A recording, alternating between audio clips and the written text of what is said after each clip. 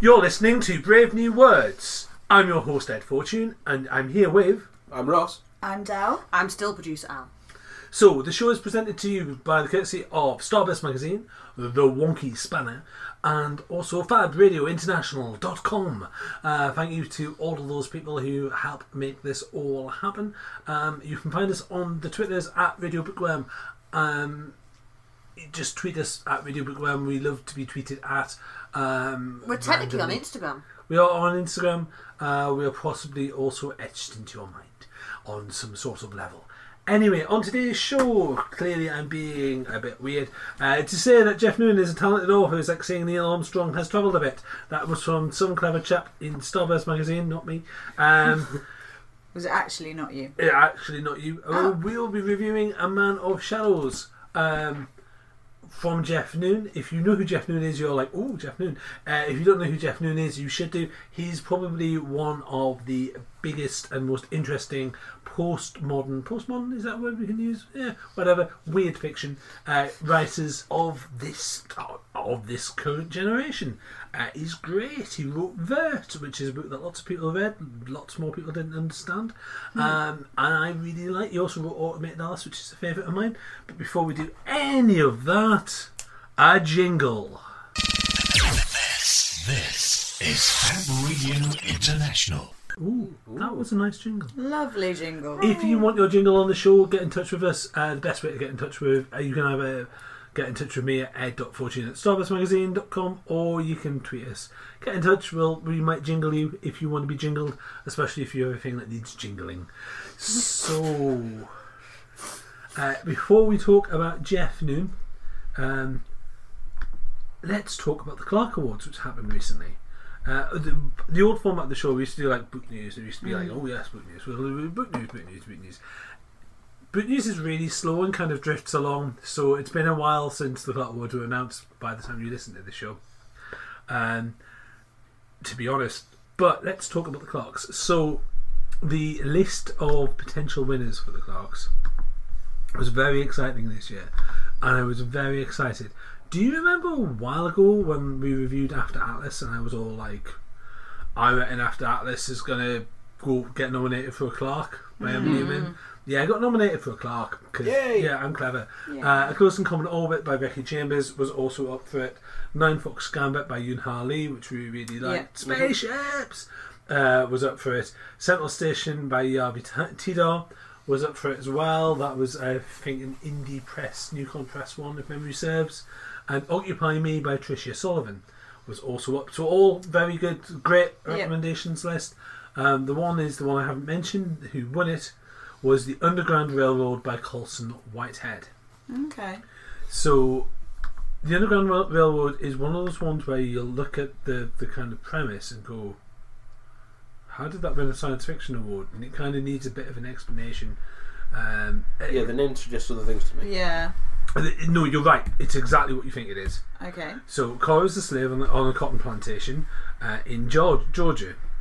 Life is hell for all the slaves, but especially bad for Cora, an outcast even among her own fellow Africans. She's coming into womanhood, where even greater pain awaits. When Caesar, a recent arrival from Virginia, tells her about the Underground Railroad, they decide to take a terrifying risk and escape. However, this is not... The Underground Railroad isn't a metaphor in this novel. Okay. It's engineers and conductors have a secret network of tracks and tunnels, and then it gets stranger. And what we actually have is we have a series of harrowing flights of escape and explorations and stuff, and it drifts into alternate realities pretty much from the get-go. Okay. And what Colson Whitehead does is he creates this saga about American history and also potential historical changes from the point of view of someone escaping slavery. Okay. So it's a huge kind of... I hesitate to use the word metafiction because it sounds like terribly clever when you say metafiction, but it's a metafiction science fiction novel which uses an escaping slave as our central protagonist to talk about the whole ball of wax rather than their individual story, thus using an alternate reality sci-fi premise to bring that all in. Yeah. I'm told it's incredibly clever. I've not gotten around to finishing it. So, and I'm pretty sure that lots of people will have read it and will probably do it as a one that we'll all have read, or a bunch of us will have read, so we can talk about it. Well, to be honest, I think we'll probably come back to it maybe in a year's time. Okay. Because it's not as if it needs our help, let's be honest. Whereas you should really read Nine Fox Gambit. So, yeah, I mean, on the one hand, yeah, okay, I totally see why that would win. It slightly annoys me that it's the only one I hadn't read. It's just like, it's the only one I hadn't read, and all the rest of them were marvellous. I can see why it's like, after the fact, it's very tempting to sit there and go, I can see why the rest of them lost. But, I kind of, after Atlas has some very clever ideas, weirdly it does also, it does talk about slavery, but it's not about slavery. Okay. The main character is essentially, he's got all sorts of stuff implanted into his head by super science to make him a perfect detective, which also means that he's never his own person. He's constantly being monitored by the people who essentially own the software in his head. So he's essentially an indentured servant to explain his education. It's the only way he could get out. But it's also an incredibly dark and depressing novel about the world ending. I wouldn't say the end of the world, but it's set in a world that's in its twilight.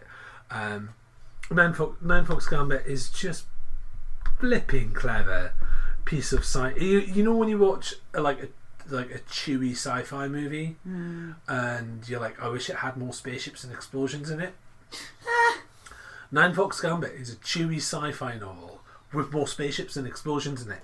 And if you could somehow make that into a movie, could you imagine if you could perfectly fuse The Force Awakens with 2001?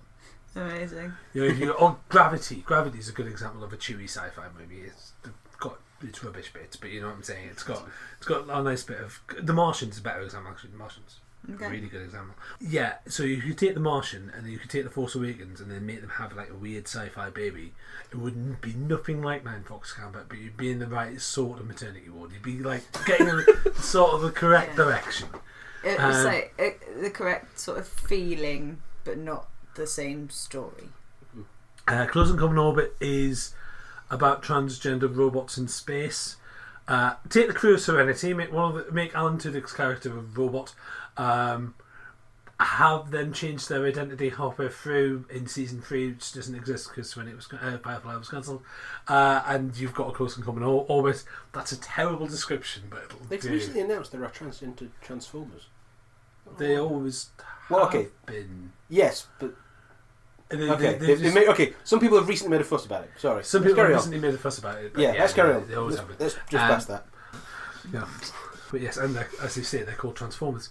Yes. I was going to annoy somebody somewhere. Oh, it's absolutely. That's why it's recently made a fuss, but it's been there for ages. Yeah. It's been part of the Transformers canon for absolutely ages, but then Megatron's been the Transformers canon for much longer. Oh God. What's happening? Central Station before the show started. Central Station by Lavitida. I love Lavitida. I occasionally cosplay as Lavitida by just wearing a hoodie.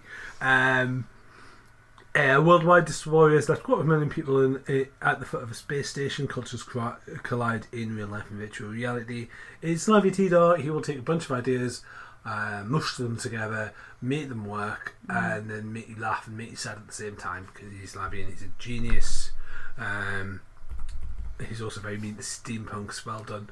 And Occupy Me by Tracy Sullivan is the one with angels and transdimensional crossing stuff that we all looked at and went, oh. I have it on my shelf. I haven't read it yet. We'll do it on the show at some point. We'll do Central Station as well at some point. It looked exciting. It did. You see, this is it. I've not read enough of Underground Railroad to say, but I wonder. David Hutchinson has been up for a clock, and he does interesting, thought-provoking stuff that has alternate realities, alternate dimensions, and that sort of thing in it. and Dave didn't win for a very long time anything. And I'm just sitting there thinking, is it a thing now? Has that duck been broken? How subtle can you be with your sci-fi? Okay. But it's also the Clark Awards. They like to surprise you. On the other hand, Underground Railroad's going to win everything.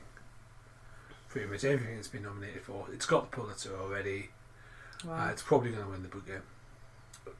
It's won the Clark.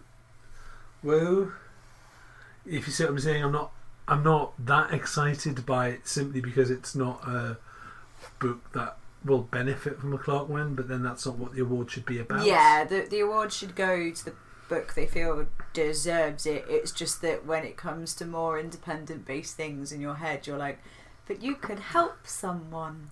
So yeah, I see what you mean, but you're correct, obviously. Yeah, the award should go to who the award should go to. But the most indie book on there is Central Station by Lavi Tidar, and Lavi Tidar does not need, he doesn't need any help. He's bloody brilliant and will continue to be bloody brilliant for, decades to come. And he's won stuff. He'll continue to win stuff.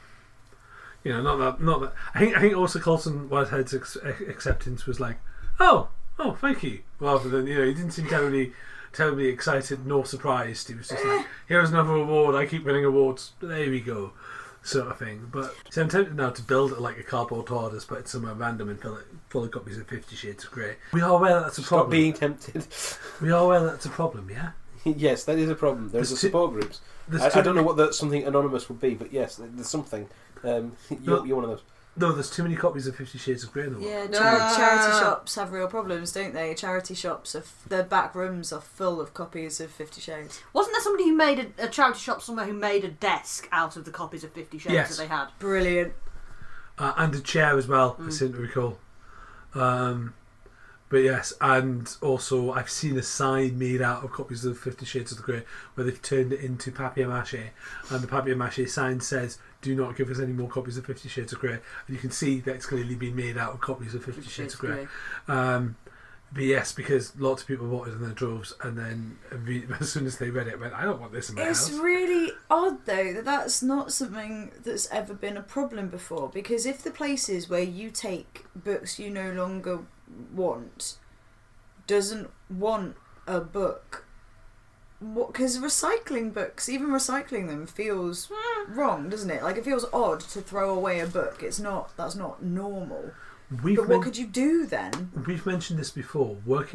It's an interesting kind of test, I suppose, of publishing industry chops, or I don't know what you'd call it, kudos. So I have sat in a bookshop tearing the covers off novels. For returns. Yeah. Because you have to do it. And it's like, it's part of the job. Tear, bin. I've been in a bookshop just in time to save a few books from that fate. But at which point that person was naughty. But anyway, that's it's kind of part of the job. And when you get lots of books coming into your house, or like we're sitting in the part of the book nook here, and if we go down that corridor and turn left, we will see the rooms of torn books, because they are a disposable medium at the end of the day. But they're a disposable medium that we treasure and we love. So what is the purpose of tearing the books? So you take the cover off. You can send the covers in it, so you can't sell it again.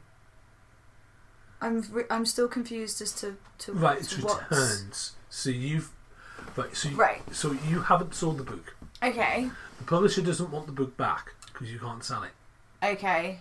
So you throw it in the recycle. You need to prove that you've sold the book. So you need to prove that you haven't sold the book. Okay. So you've got the covers.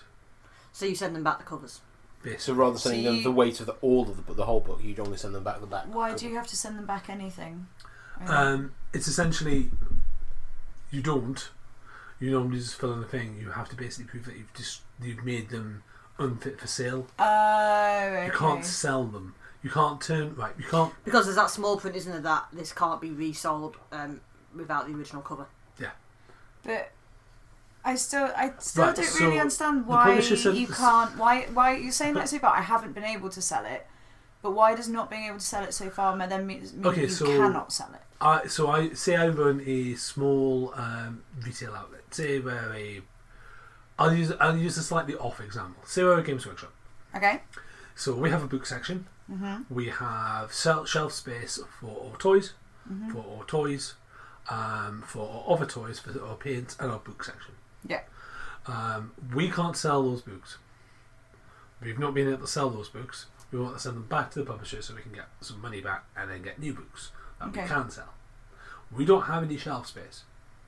So I can either have 20 copies of Vagaries of the Space Marines that no one cares about, or I can sell the new exciting Gaunt's Ghosts Go to the Toilet novel that everyone wants to read this week. Well, I don't have any shelf space, so I need to get rid of those books. So I want to send them back to the publisher. So I destroy them, say to the publisher, we've not been able to sell them. They go, have you destroyed them? I say, yes, I have, definitely, absolutely, hand on heart. I haven't just given them to my mates, honest. And then they send me some new books. Okay. And then I can afford, as a retailer, to do that. If I've got this wrong, at Radio Bookworm, but that's pretty much how it works. So is there kind of like a refund involved? Yes. Or, right, okay, that makes more sense. Yeah. I think that's why I was confused. I was like, but you've already surely paid for said books, and right, that makes more sense. Okay. It's so then they get recycled and then it goes through. Right. It's basically as far as it's the weirdest thing about the time and age that we're in. Mm-hmm. We're in the biggest age of burning books. Yeah. It sounds awful, but it's not. It's not awful at true. all. It's amazing, because the reason we're in the biggest age of burning books is because they're the most books ever produced ever in the history of humanity, ever, which means we have no room for so many That's books. a lot of trees being wasted. I was about to say, That's a like, lot rather of than trees burning being the wasted. books, do they recycle the books, or do they only make books out of non-recycled FSC paper? So, new books are recycled. Okay. Library books, Mm-hmm. if they can be recycled, they are. But lots of places have a public safety policy burning them because they're being handed round by literally hundreds of people. Don't Gems. libraries sell off their stock wholesale? If they're allowed So to by their bylaws. Yeah, I have had a number of pre-used purchases off Amazon in the last year from resellers who are quite open on their website that they buy up library stock that they no longer need, and it's either public libraries or, most usually, because I'm buying relatively specialist stuff, university libraries. So I've had quite a bit of stuff in the last year from a university in London that used to do a large number of courses that it now no longer offers at all, and literally these resellers turn up with a van, back and reverse up to the library door, the library shoves the books in, the reseller then sells them on, and the library gets some of that money back in order to buy new stock. It won't go far nowadays, though. I remember, like, academic books are insane. Considering I graduated just over 10 years ago, my course books used to cost between £40 to £60. Yeah. Like, I envisage the money you're going to get for a van worth of not wanted books isn't going to cover much. Yeah, and I suspect actually the stuff I'm buying isn't massively core textbooks, but just other stuff they had related to the subject area on the shelves. Yeah, just in case. Yeah, so like when I did my undergraduate degree, it was like, here is the list of 12 books you have to have for your core text. So, you know, only going to refer to one paragraph in one chapter of one of them once for 2 minutes in a lecture, but you still have to spend 50 quid on the book. But then they had, you know, reams and reams of shelves filled of stuff that was related to the subject matter that you might want to read if you were looking into it more, and perhaps some of those books are cited in the core text in their bibliography. So there's an entire sub-industry of the publishing industry that buys remaindered books.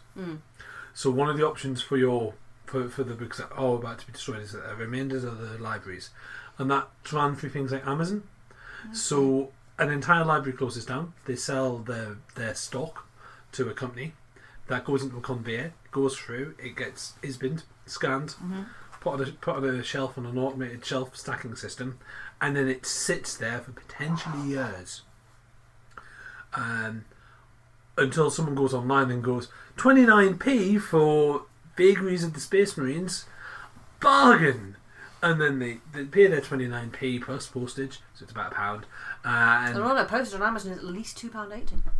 And suddenly you have your copy of Vagaries of the Space Marine.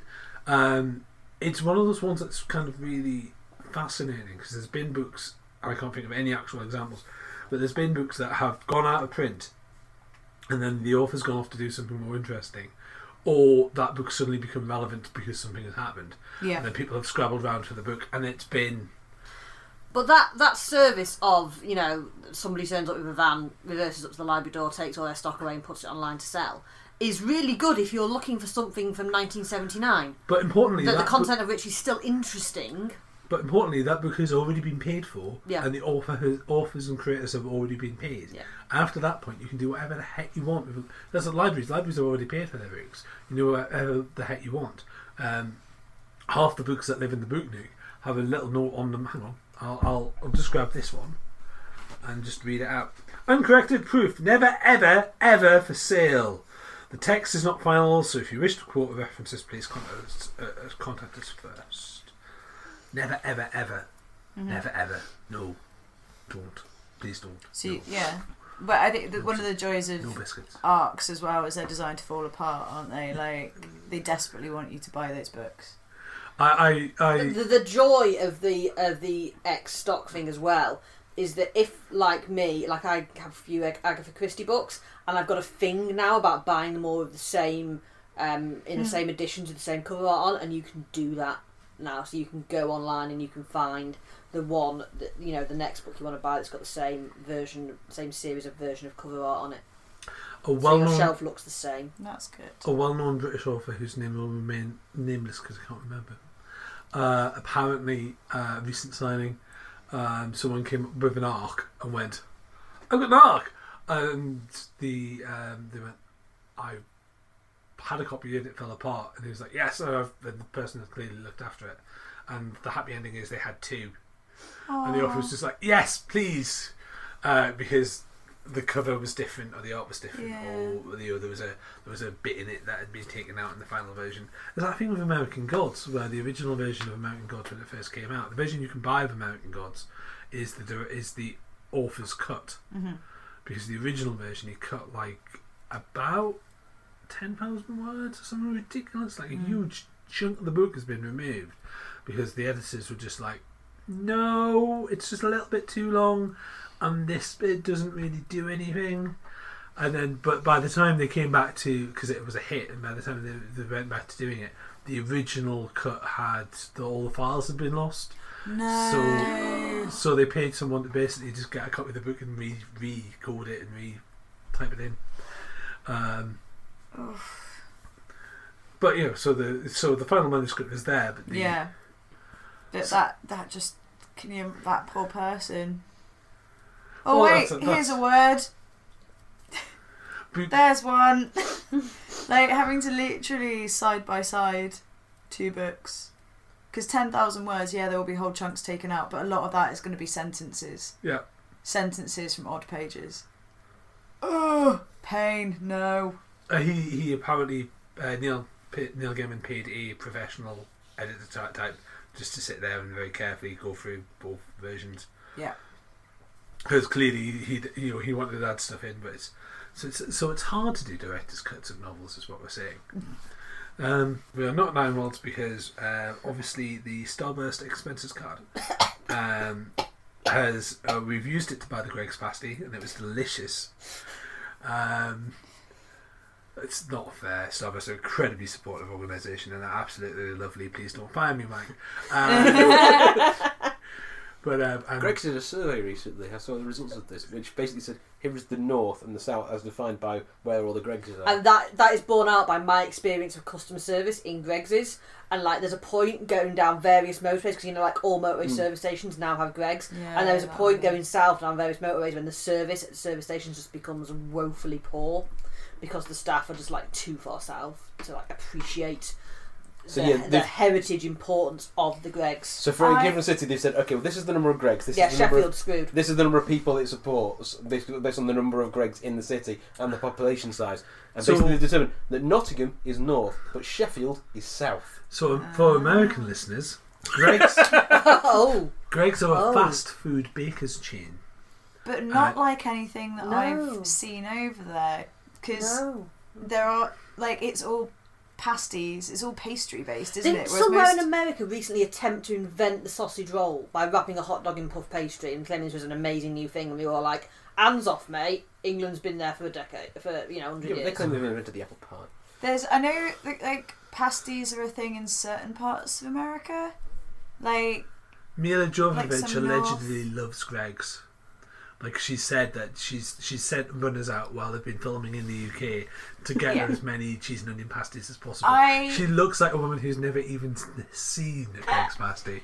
Greggs do breakfast rolls, and like, I'm vegetarian, and the egg one is amazing. It's like these little buttery one egg omelettes, but you get like 2 or 3.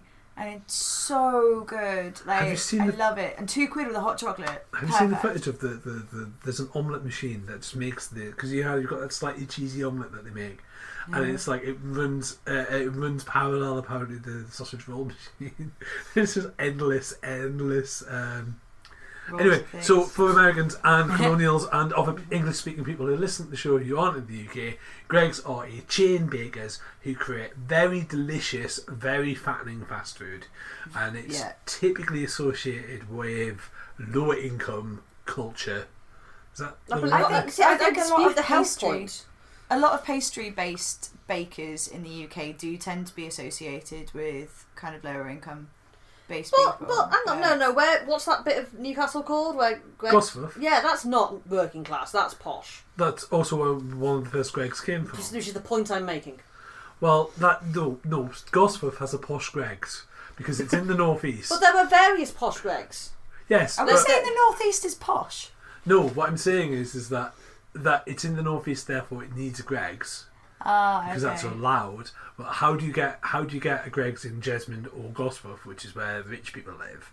Well, obviously you put a bicycle up on the wall and you paint it green and you pipe some nice music into it. It's still Greggs. It's still going to sell you what is essentially fat, cheese, onion, more fat and deliciousness for £1. But they do have the healthy choice thing. So that katsu bake is like less than 500 calories or something. That's really nice. It's a book show. This is a book show. It's tiny though. I know it's a book show. Quick side thing still on Greggs. They stopped doing the lemon curd donut, and the lemon curd donut was one of my favourite things. Like, it was better than a Krispy Kreme, and I don't particularly like Krispy Kreme anyway. But the lemon curd Krispy Kreme is fine. The Greggs Krispy Kreme is amazing. Their muffin, the double chocolate muffin, with like it's chocolate chip.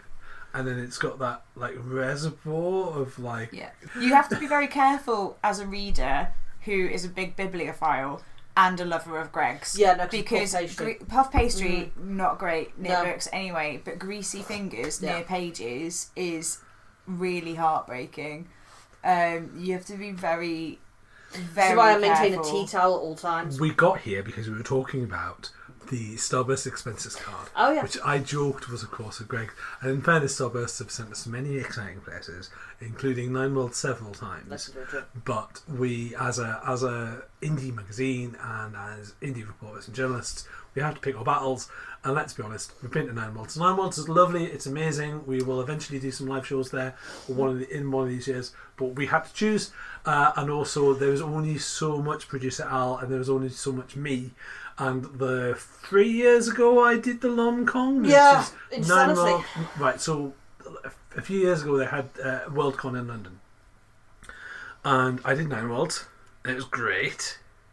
And then producer Al went back to work, and I stayed in London, and I did all the London events for books, and I covered them all for the magazine. Then I did a Worldcon. Because didn't some publishers very cleverly arrange stuff on the Monday and the Tuesday after 9 Worlds but before London started? All the week long through. Yeah. So I turned up to 9 Worlds, did 9 Worlds, did a bunch of panels, did a bunch of podcasting things, had an amazing time, and normally at that point I would have a nap for about a day. But I didn't. I did events, and then I did Worldcon, and then I slept for about a year. I think I'd forget words after a little bit. It was amazing. I had a fantastic time. But Oh. before we start talking about Dublin, which Yeah. is in 2019, and Yeah. confusing the poor listener, Mhm. so Worldcon is a Now we're worried about confusing the listener. It's too late. Worldcon is a science fiction convention that's been around since ever. It's the world's oldest science fiction convention. Yes, it is. I thought that was EasterCon. No. Don't even start, producer Al. Don't you even dare. Martin's going to fight you now. He can do, but he's shorter than me. So that would be Martin Smart. Yes. We can describe him as a secret master of fandom. Oh, probably. Have we explained secret Yes. masters of fandom? Yes. Anyway, they're the people who organise these events. So Shall we review a book? I've got a book here. That seems radical. That's not what this show's about. Apparently, we're about Greg's pasties. So, Oh my God, in I'm the going book, to start a podcast on Greg's. in the book nook, we have loads and loads of bookmarks because you Yes. tear through bookmarks quite literally when you read prestigious amounts. And we've got a load of bookmarks for Ed Cox's The Cathedral of Known Things. And he did at Edge Lit, which is a book convention that you should definitely go to. He did a talk where he gave people random prompts to write stories as part of one of his workshops. So I got this with it's a bookmark for The Cathedral of Known Things, and he'd written a prompt on the back, and the prompt is time. I just grabbed this at random for my bookmark for a book called A Man of Shadows, and gosh, was that appropriate and a bit weird. So Jeff Noon, I just thought I'd mention that before I started. So Jeff Noon is known for being a bit weird as a writer. He is the weird fiction writer as far as I'm concerned. His first novel, Vert, is about a boy who goes on a quest to find his sister, who is also the love of his life, after he accidentally traded her in a virtual reality environment for a weird squid thing. Because that's the sort of thing that just randomly happens all the time. The world has fallen apart, and there's a thing called a feather, which is literally a feather that you basically stick in your face, and that allows you to enter into other worlds. And there's a quest for the different sorts of feathers to take you to different lands. And yes, the world of Vert is an entire metaphor for the Manchester drug scene of the 90s. Mm-hmm. Yes, it absolutely is. Yes, it's absolutely surreal. Yes, there is I think it's Pollen of it, one of the books.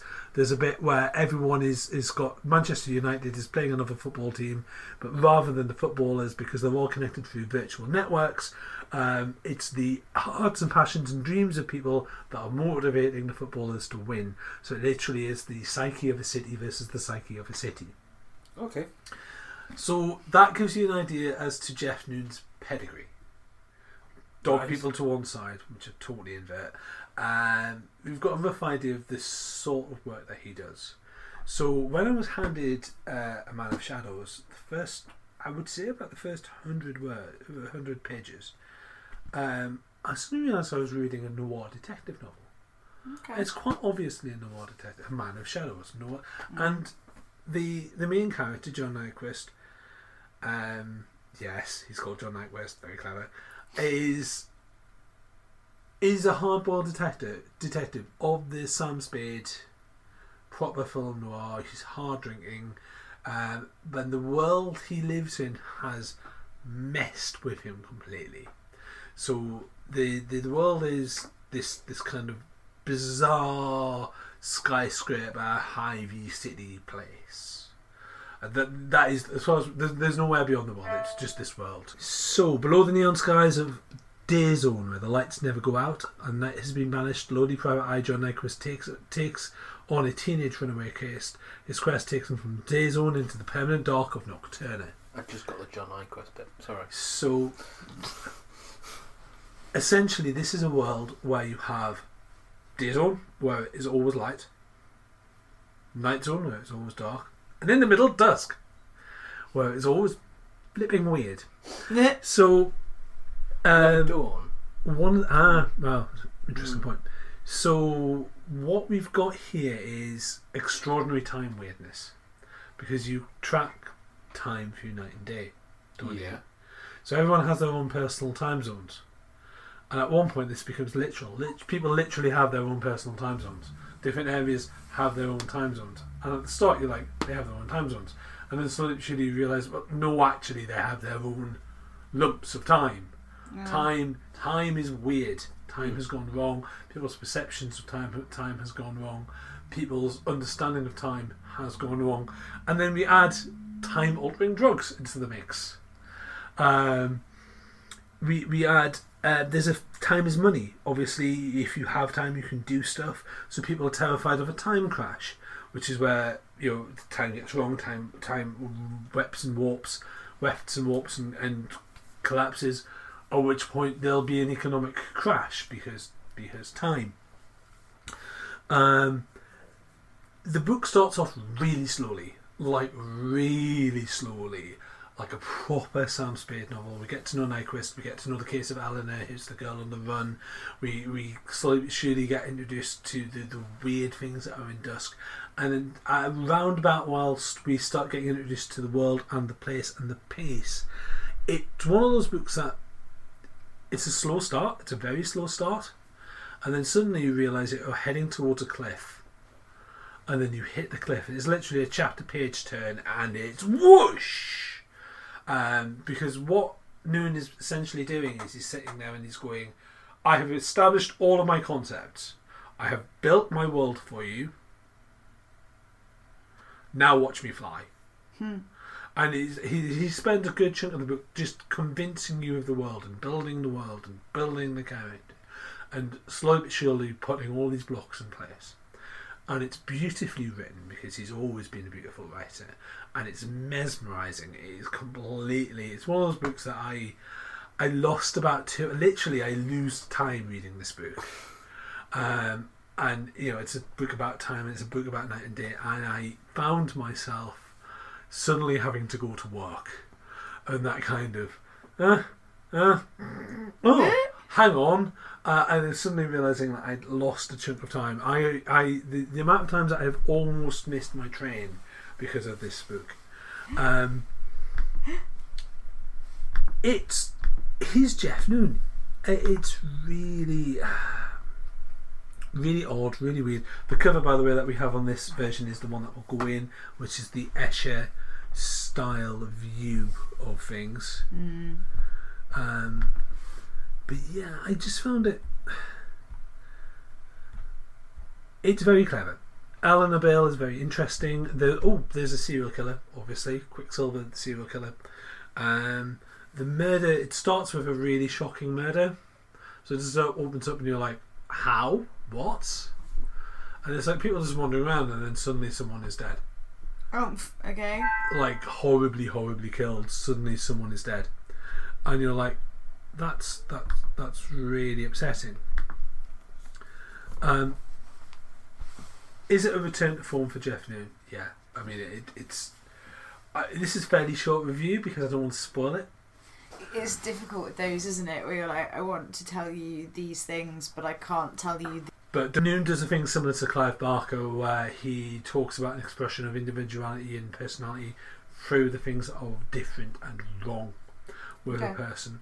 The main character is very broken in many different ways. I think he's supposed to be sympathetic. I don't think he is, but that's me. As a noir story, perfect. It works perfectly well. If you were to pull out all the strange elements and all the unusual bits of the writing, you'd be wasting your time. But if you were to pull all those out, it'd be a perfectly stable, perfectly working noir story.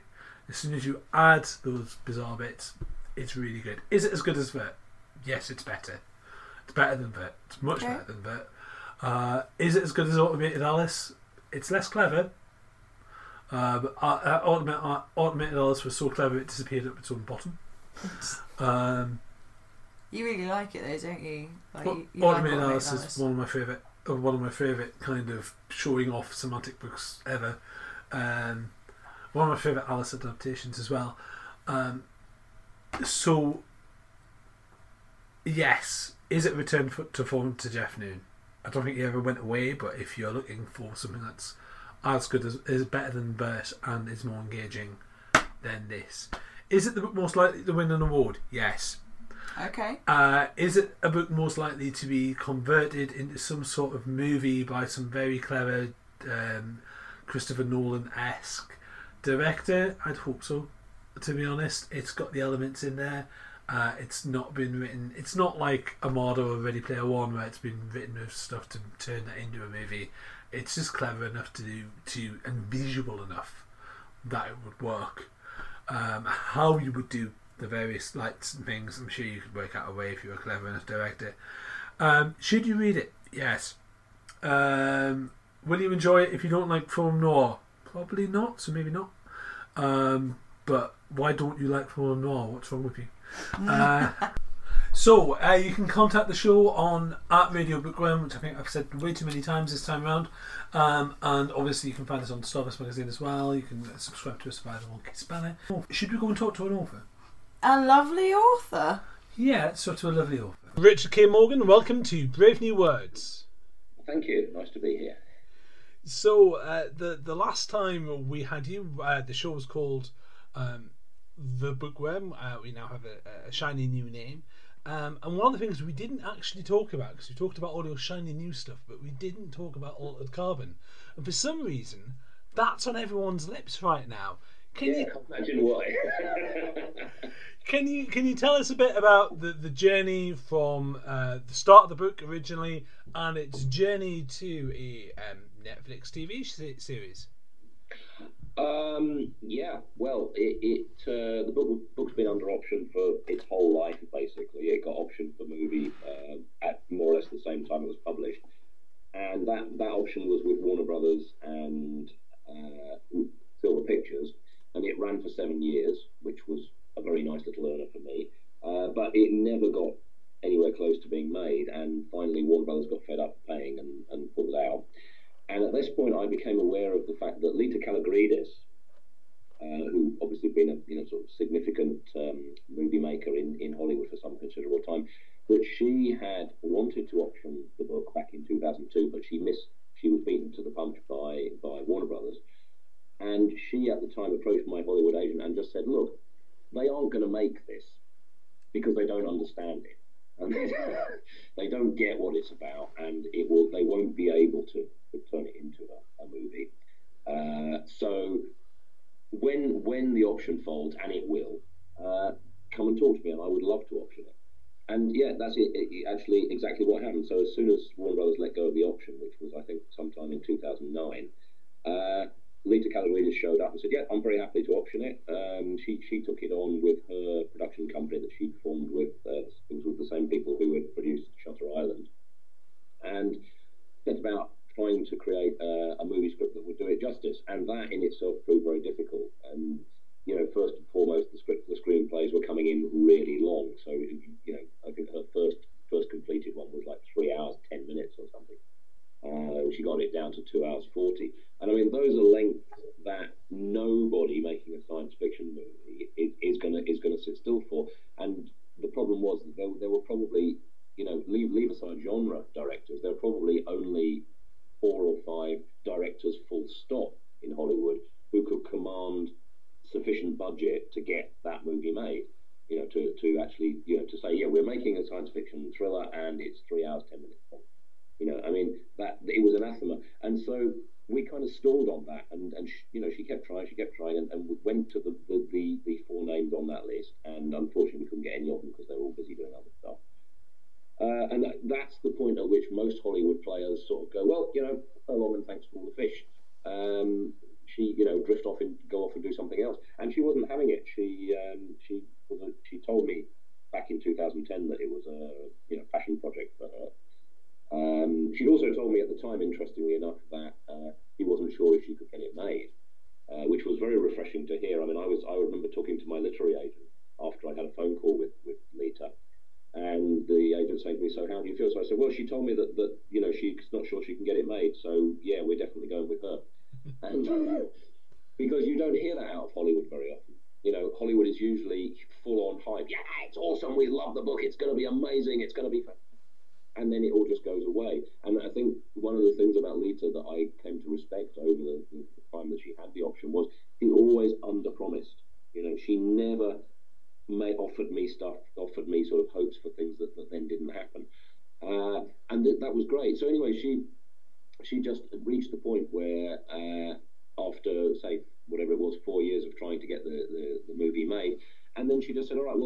I can't get it made as a movie. How do you feel about long form TV? And I basically said, yeah, whatever works. The point was that having seen what had happened to long form TV over the course of the previous decade, I was quite enthusiastic about it because I thought, yeah, there'd be so much really good material coming out of HBO and latterly Netflix and various other productions. There was this sense that this was where the action was. Increasingly, you were hearing that it was where all the good directors and writers wanted to work. It was, they had the middle ground that used to be staked out with sort of modest budget movies in Hollywood. That's gone now, and you've got either low budget indie or you've got blockbuster, and there's nothing in the middle. And all the people who used to work in that middle, they've all gone off to work in TV. So I was quite enthusiastic about that. And lo and behold, yeah, she set it up, and it turned around really fast. I mean, we got David Ellison on board at Skydance. Apparently, he's a fan of the book as well. And very, very swiftly, I think within less than a year of making that decision, we had the show.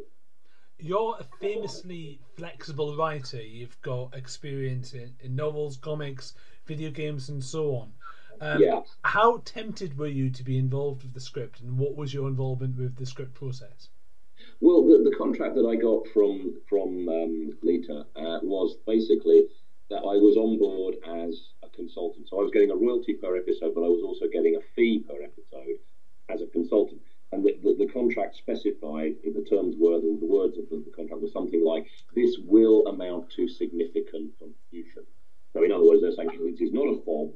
We're not fobbing you off. This is not just a way of a way of doing the contract. We actually want your input, and that proved to be the case. She was on my case very early on. As soon as she had scripts, she was saying, look, show you the script. Let me know what you think. She's very keen to hear how you feel about it. And I say at one point she even asked me to do a little bit of rewriting on a couple of scripts that hadn't yet fully shaped up.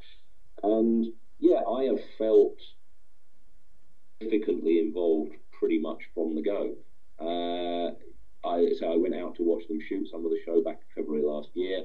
Been out to LA to talk to the writers' room a couple of times, and yeah, there's very much a feeling that we want to hear what you've got to say. We may then choose to ignore it, but we want to hear what you've got to say. And I've chosen not to. I mean, I wasn't like to write one of the scripts. I actually turned it down because my feeling was that things were rolling really fast, and I'm not a screenwriter. I mean, I would have needed to skill up, and I didn't want to get in the way. Basically, it was already building steam, and my sense of it was that if I got involved as an actual writer for one of the episodes, that was just going to slow things down for everybody. So I chose not to do that. It's something I can maybe revisit further down the line, when maybe get to season 2, season 3 maybe. But I've been happy to stand back and to be the sort of proud parent, as it were, let it develop and offer advice and suggestions when requested, but otherwise just let them get on with it. I mean, these are very highly skilled professionals. They're an amazing crew that Lita assembled, and I had every confidence in them. So, question of stand back and watch the fireworks. Are there any elements of the TV production that you feel are that just you were like, oh my goodness, they kept that in from the book? And conversely, are there any elements that you're glad they left out, or elements that you're kind of a little bit sad that they've cut already? I don't know. I mean, the thing is, first of all, the thing is that almost everything that's in the book is in the show in medical form. Now, sometimes that's where they have literally abstracted a scene, and it plays out almost line for line the way the scene plays out in the book, and that happens a lot. There are a lot of scenes where you're essentially watching, a visual format of a scene that I wrote myself back and put the book together. So that's gratifying. But what you also find is there are a lot of stuff that's in the book, and it is in the show, but it comes at you at some odd angle. So it might be something that in the book was a throwaway comment. I mean, obviously the book is first person, so there's a lot of discursive kind of narrative going on, and they've taken things that Kovacs kind of mentions in passing and thrown those things out again and actually given them some weight, given them some heft, created scenes around them, and so you're actually getting stuff from the book coming at you at a different angle. That is fascinating because it's like, oh I never envisaged it like that, but actually that's cool. So the end result of this is that you've got it's the closest thing to a totally faithful adaptation of the book that you could possibly imagine, really. It is incredible how much of the book is in there. I'm really hard put to think of anything in the book that hasn't been transplanted into the show in some shape or form. And it forms a coherent whole, which is different in some significant fashions to the book, but it doesn't matter because it's coherent in a whole different way. And it hangs together in its own way. So you can't start. I mean, it's impossible to start picking apart and say, "I like that change. I don't like this change. I like that change. I don't like this change," because it's meaningless. It coheres. It has a building. It has a strength. One of the reviews was saying that initially the show is quite confusing because there's a lot going on, and then it gathers weight as it goes on, and it builds and builds. And the back half of the show is sort of the payoff for all the investment that you've put into the first few episodes when you're trying to keep up. And yeah, it's in that sense, it is its own creature. So I can't hand on heart actually sort of point to something and go, oh well, yeah, I really didn't like that, or I wish they put this in, or I wish they hadn't put that in, because yeah, I don't know. It's like saying, I wish my son had ended up with my wife's green eyes or something like that. It just doesn't work. On a related note, the actual production is visually stunning. In your mind's eye, did it look like that? And how much has it changed your mind's eye of this world? No, it's very close. I mean, it's interesting. Again, some of the show has taken a little bit of flack in some quarters from as being derivative of Blade Runner. That it's like, it looks like Blade Runner. Well, actually, that is incredibly accurate to source material then, because I was massively influenced by Blade Runner myself. When I wrote the book, the visual, especially the cityscapes, Blade Runner was very much in my mind when I wrote this. Those were the images that I was seeing playing in my head. So the fact that the show has taken that and run with it is to me, that's a positive, because I say, yeah, they've picked up on the vibe that I wanted the book to have, and they've reproduced that visually. And yes, of course, we've come full circle, because it does look like Blade Runner. A lot of the elements of it look like Blade Runner. But Christ, what's wrong with that? How do you respond to comments about nudity in the show? About what, sorry? Nudity. I don't give a fuck. I mean, the thing is, one of the things that I've heard quite interesting watching, like when Joel Kinnaman has been interviewed about this, one of the things he keeps reiterating is that this is a hard R show. It's R rated, and I think that's a vital thing, a vital factor, because I think the problem is science fiction for way too long, it seems to me, screen science fiction anyway, there's been this unspoken assumption hovering over it that it is, for kids. So much of it it's not that there isn't, violence or other type elements in it, but though they're always toned down, there's always a way of dealing with them that kind of reduces the intensity, if you like. And what you've got with Altered Carbon is basically just a willingness to say, this is a show for adults, and if you aren't comfortable with that, then you shouldn't watch it. And so as far as the nudity goes, I mean, I don't give a shit. I mean, people have bodies under our. One of the Muppets says, "Do you realise that under our clothes we are all naked?" It's obviously it's a story that deals with the idea of human flesh as a disposable commodity. Of course, there's going to be nudity. Of course, it's going to involve seeing naked men and women. But for God's sake, I mean, it's the 21st century.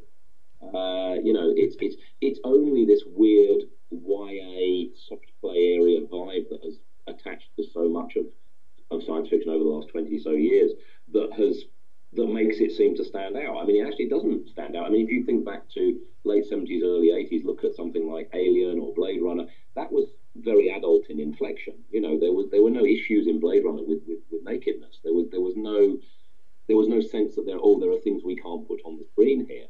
And we seem to have lost that vibe. There seems to have been this rather plasticky, po-faced, for kids kind of vibe going on, even when the science fiction supposedly isn't for kids.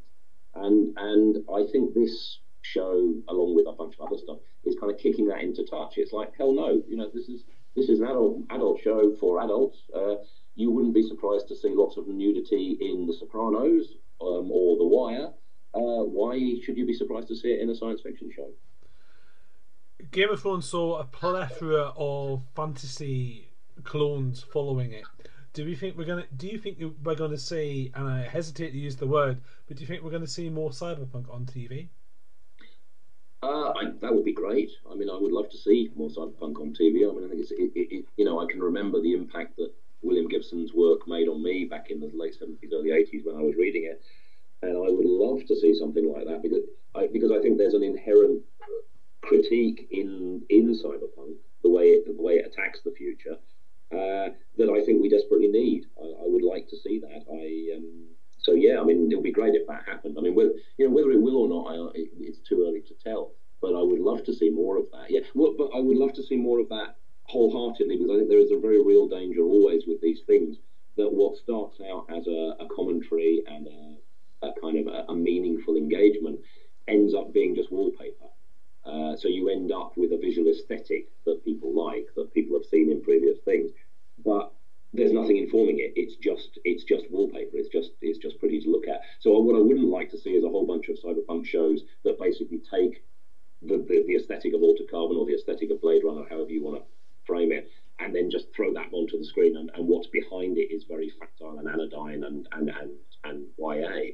I wouldn't like that. I think that would be a bit of a shame. But if we're going to see genuinely adult science fiction that genuinely deals with the sort of the vertigo of human existence, because that's one of the things with Gibson's stories that sometimes gets missed, is they were full of grief and loss and the rage at the heart of what it is to be human. And I think those things very often get missed in mainstream entertainment generally. It's almost as if we think, people don't really want to be dealing with that. Give them something softer.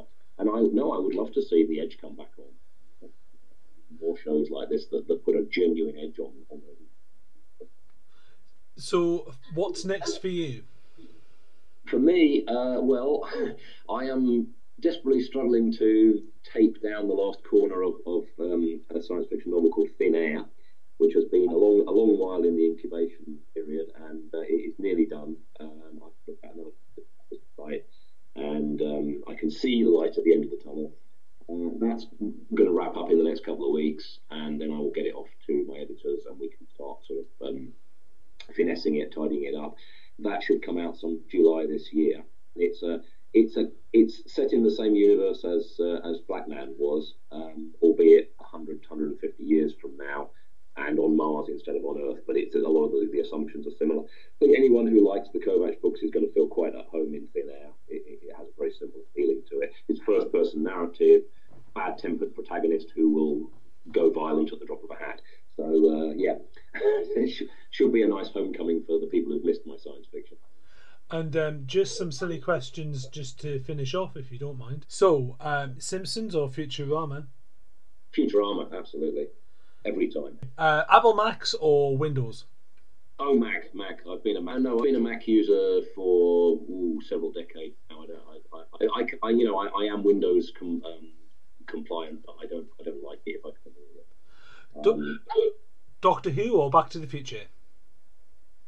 That's an interesting juxtaposition. Don't know. That's a tough one because I only ever saw the first of the Back to the Futures. I really liked it. I never saw the others, and I heard they weren't that good. Doctor Who was an artifact of my childhood. I loved the Tom Baker period especially. I have a feeling if I went back and watched them now, I might realise that they weren't quite as cool as I remember them, as is very often the case with childhood stuff. So I honestly don't know where to pitch that one, I'm afraid. I couldn't tell you. If it were that Edwardian period that Tom Baker did, then I guess I would probably settle for Doctor Who. And two more to go. Macbeth or Othello? Macbeth every time. I love him. He's a fantastic. There is the ending of Macbeth when the realization comes that he's been fucked over by supernatural powers and he's going to die anyway. Might as well die with your shields up. I love that. I remember doing that as a school play when I was about 11 years old and really warming to that concept even then. So yeah, Macbeth every time. Othello's all right, but Othello depends upon everybody in the play being stupid, apart from Iago. in order for the plot to function. If you know, just one or two of the people around Othello have the nous to actually go, hang on, did anyone mention to you that this is happening? Then the entire plot collapses. So I find Othello unconvincing as a drama, whereas I say I think Macbeth is anything but. And finally, truth or beauty? Well, I think Keats said that truth was beauty, didn't he? Richard K. Morgan, thank you very much for your time. You are very welcome. It was great talking to you. Thanks. They were lovely. They were lovely. What a lovely author. Should we go? We can do. Yes. So it's goodbye from me and Fortune. It's goodbye from me. Goodbye from me. Bye from me. Bye!